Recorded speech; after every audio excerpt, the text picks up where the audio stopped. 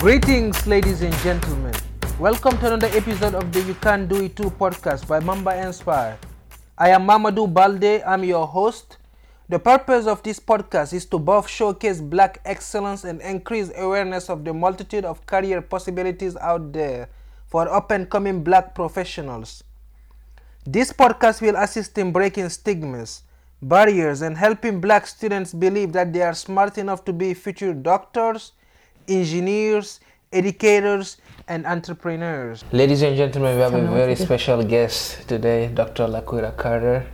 Thank you so much for giving us your time. Absolutely, my pleasure. Yes, ma'am. Please tell us a little bit about yourself.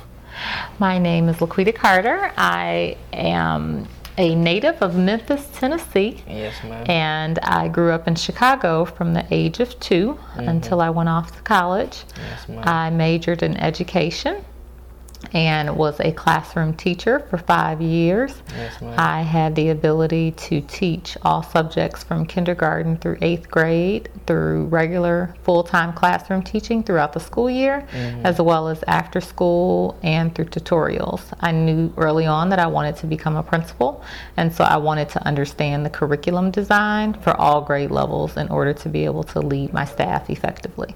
Wow, that's amazing. You grew up in Southside Chicago. Yes, Southside, Roseland. Yes, ma'am. What was growing up like in Southside? Actually, it was a wonderful time that I had. At the time that I grew up in Chicago, we were surrounded by neighbors and families that took the time to get to know one another. Yes, ma'am. And so neighbors were an extension of your household. They were your aunties and your uncles. And if anything happened at school, they were going to get to you before your parents did and either help or hinder your progress from things that you had done. In addition to that, teachers were highly respected back then. And so if mom had to have a conversation with someone at school, then she would tell the neighbors, and you'd hear about it all along your journey walking home about how much trouble you were going to get in by the time you made it home. Yes, ma'am. I talked a little bit in school, just a tad bit. And so I had some of those phone calls that were made because of my ability to want to converse with people in the classroom all the time while learning was happening. But we grew up in a village type of neighborhood. Although there was some crime around us, you didn't feel it. Although I grew up in poverty, I always believed that I was rich because my home was rich in love. My home was rich with fun and creating memories.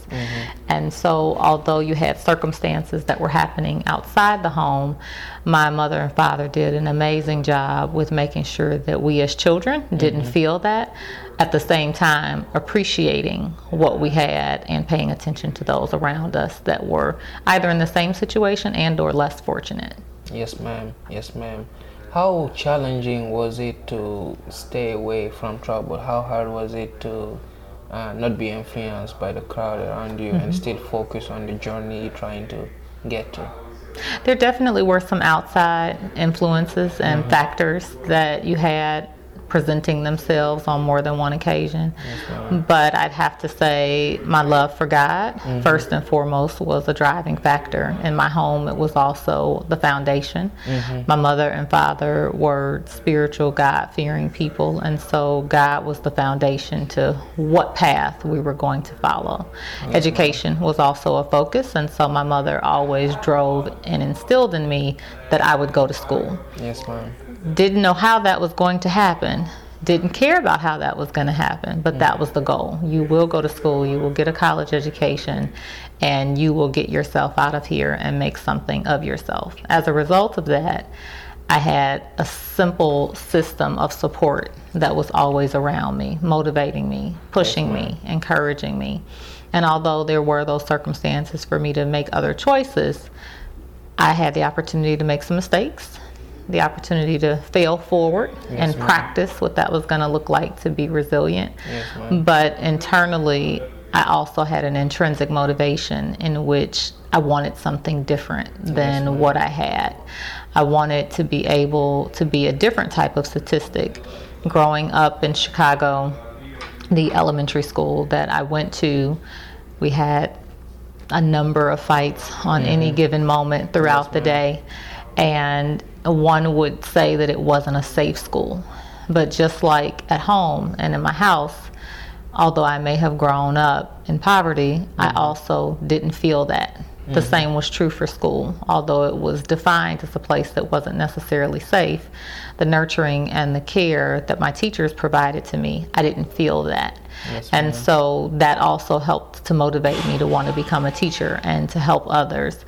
I wanted to pursue getting a doctoral degree only because the statistics were against me getting a doctoral degree. So people will often ask, what is it that made you want to get the degree? You know, what do you plan to do with it? And my response is always, I plan to motivate someone else to know that anything is obtainable if you put your mind to it. Wow. When did you know that you wanted to get a doctorate degree?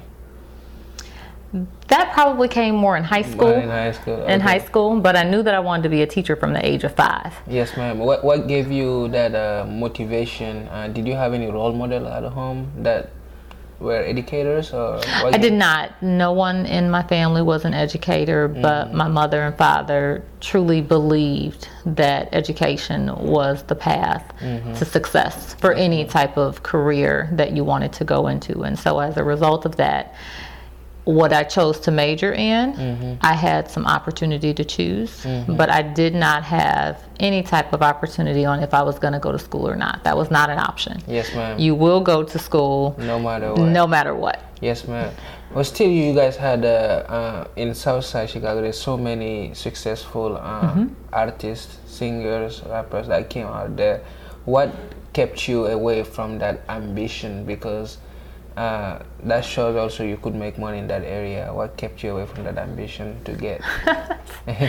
Well, that's not my gift or my talent. And so it wasn't too difficult for me to stay away from that journey because it wasn't something that naturally came to me. Yes, ma'am. Also, with practice, as much as I do sing, I don't sound good. Yes, ma'am. And so I don't know what type of audience or following I would have had. And I have been an innate leader all my life. And so I don't know that I would have been able to lead anybody in those particular roles because I probably would not have had a following. Yes, ma'am. Yes, ma'am. So what school did you go to? For college. For college? Yes, ma'am. Okay, so that's always a funny question. I was a traveling student. Okay. I made the most of my college experience. And so I started at Tuskegee University. Yes, ma'am. And I transferred to Southern Illinois University in Carbondale. Yes, ma'am. And then from there I transferred to Chicago State University. Okay. Tuskegee is HBCU. Yes, it is. What about and Chicago State University is as well. HBCU. So why did you decide to go to HBCU? What made you more comfortable in HBCU than in PWI? I was extremely interested in veterinary medicine. Yes, ma'am. And so I wanted to do a dual major for veterinary medicine and education. Yes, ma'am. At the time that I was exploring universities, veterinary medicine, the program at Tuskegee University was ranked in the top 10. And so that drew my interest to the university. Prior to that, I really didn't know much about it. But once I began to explore the programming, their rate of graduation, as well as their success and support for students, yes, ma'am, it piqued an interest that I had to want to know more about their program offerings. And then when we took a tour to visit, I fell in love with it. Yes, ma'am. Nowadays, the media is so much blooming, and there's a young male and female who are African American find their sometimes find their role model in what they see in the media. Actors, they want to be the next NBA star, NFL star, and all of that, which is not bad. But why do you think young black female and male nowadays are so far trying to get away from science majors and things like that?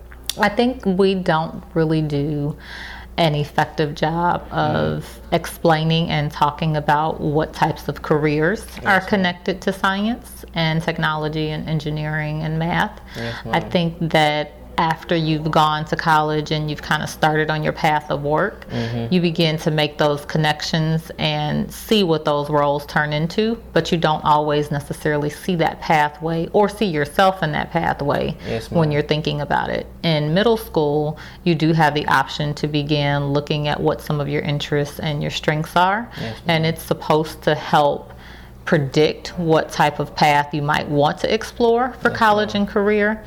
But at the middle school level, your brain is still not fully developed, and so you're also going through some hormonal and emotional challenges, and you're still trying to figure out who you are. And so if you don't have someone that's pouring into you, or if you don't have a counselor or an administrator or a teacher that truly is laying out what those options could be, I think that what you hear about in the media becomes what you're inclined to go after, because that's what you're most comfortable with. You're uncomfortable with things that you're unfamiliar with and you don't know.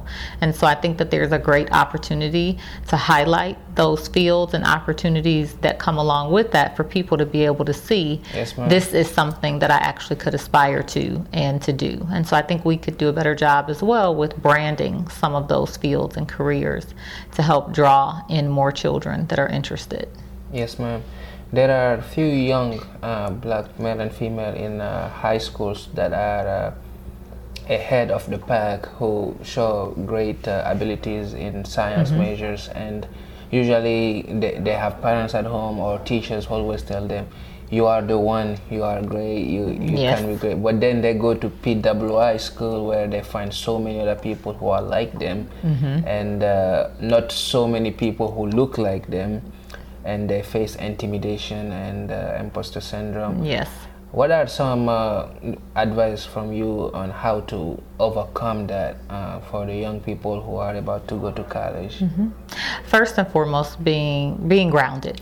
I am a God-fearing child of God, and so definitely that's the foundation that I'm rooted in.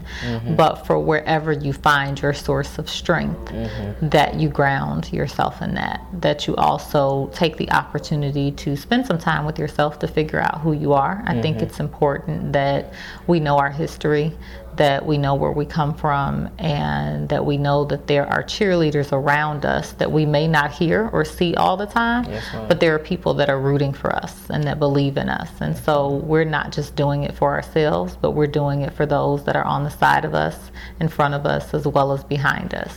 In addition to that, I think that it's very important that you begin to really plan what your goals are in life. And so when you can map those goals out and, as the Bible says, make the vision plain, put it to paper in order to see what are some of the things that you need to do in order to accomplish those goals, it helps to give you a laser-like focus on some of the action steps that you need to take. And so encouraging yourself, having a village around you of people that can encourage you, I think that it's very important, especially when you're going off to college. It's unfamiliar terrain for many people, even if you're going off to school with a friend. Once you get away from home, if you've not had those experiences before, you may experience feeling homesick. And so I think that the more exposure that you have as well while you're growing up, that helps to be able to set you up for success when you get older. And then identifying people that are in some of the careers or pathways that you're choosing to take, so that you can develop a relationship in order to hopefully have a mentor that can also help guide you, because there definitely will be challenges, there will be times of uncertainty, and so having someone that you can truly trust that's either been in that situation and or can help talk you through the ability to problem solve and overcome, it helps you to be able to see that it's just a part of the process. It's not the end result, but it's a part of the path, and every step you take, you get closer to achieving those dreams that you have when you start out. Yes, ma'am. Yes, ma'am. You came from Southside Chicago and you defied the odds by being a teacher, getting an education, a degree, and becoming a teacher. What made you decide that that wasn't enough and you needed a PhD? Again, going back to motivating others, that is a passion for me. I believe that the best example that you can have for your life is one that you lead. Often I tell my children frequently 1,000 times things that I want them to do. They don't always listen to the things that I say, but they watch what I do. What you do. They emulate what I do. Yes, ma'am. As a child growing up, those are some of the first things that we learn. We learn to practice and copy what we see, and we try to do it for ourselves. And so as a result of that, that motivation to be able to and obtain a degree of that caliber, where on average you may say it might be 1% of the population that has it, that's the type of model that I want to set. That when someone sees me, they say, if Laquita Carter from Roseland, the south side of Chicago, can do it, so can I. Yes, ma'am. Not necessarily attached to financial gain, not attached to status or position, but simply the premise of, if she can, I can. Yes, ma'am. So you occupied so many positions before. Today you are assistant superintendent. Yes. How hard was it to climb that mountain as an African American woman?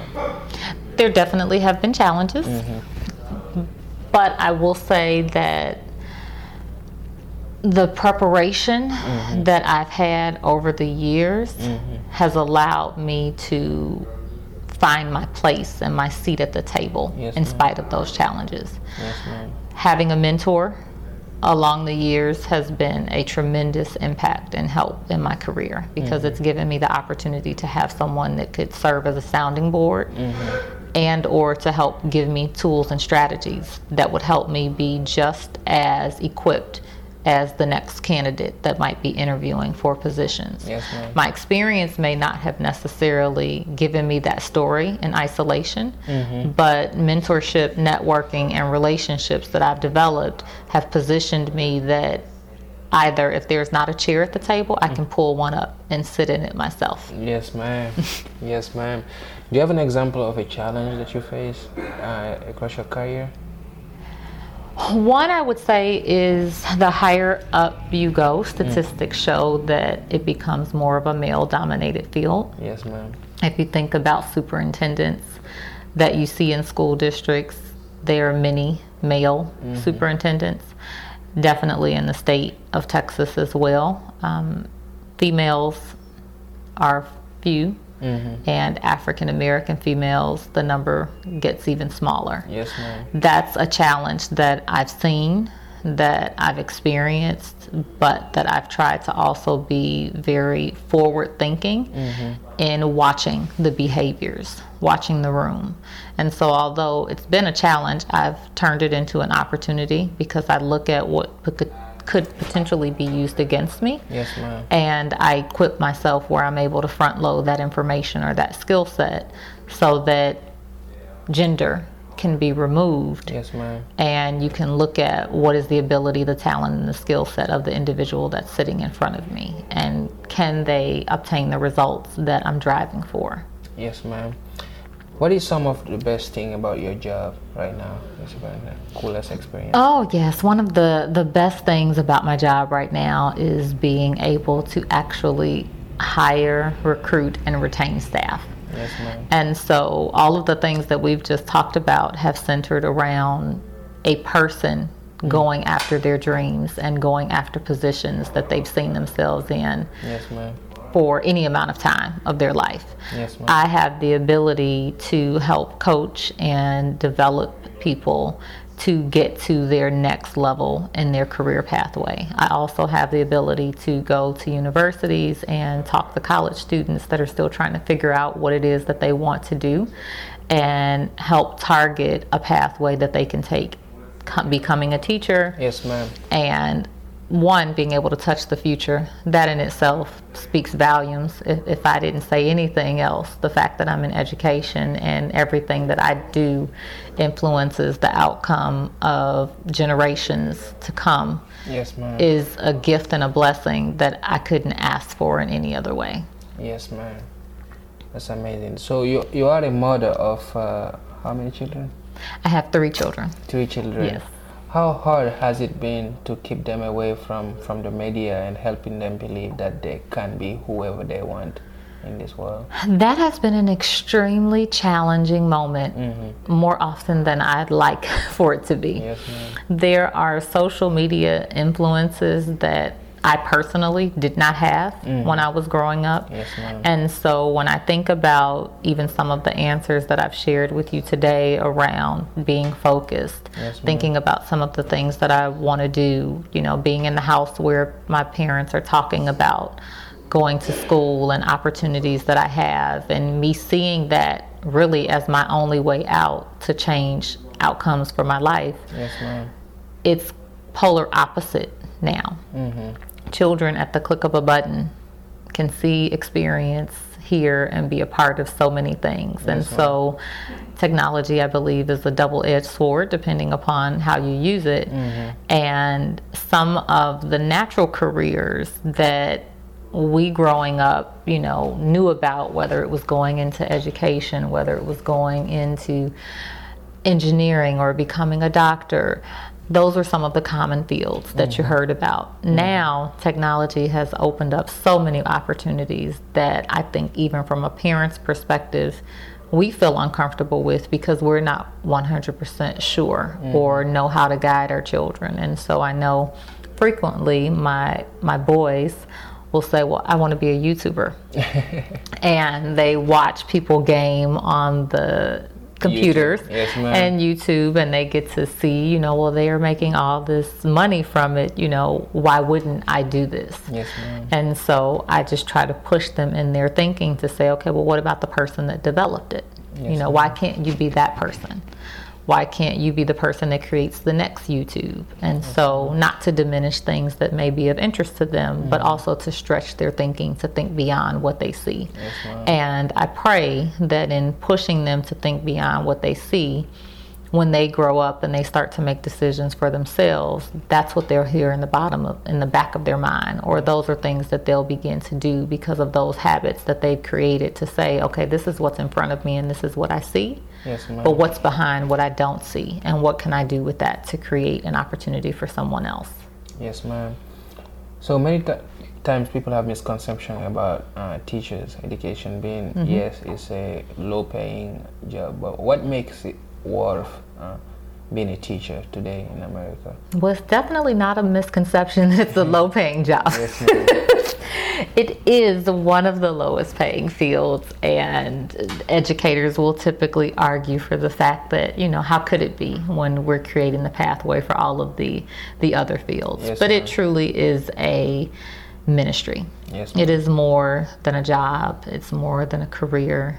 It's more than this is day to day what I do. It is a ministry that if you have the right heart and the right passion, your monetary benefits and your salary and all of the things that you could hope for from a dollar sign perspective come from internal gratification around what you're able to do for someone else. Yes, The ma'am. ability to influence and provide hope is something that we don't have enough of Yes, in the ma'am. times that we're living in today. And so a teacher is truly a special person that has the ability to ignite things in children and youth that we can't see, and the possibilities become limitless. Yes, ma'am. Do you have any advice for that younger you right now in Southside Chicago who do not have that opportunity to think about all the options that are out there for her? Is just trying to do whatever she can to get out where the city she's in right now. Do you have any advice for her? One of the first things that I would say as a piece of advice is read.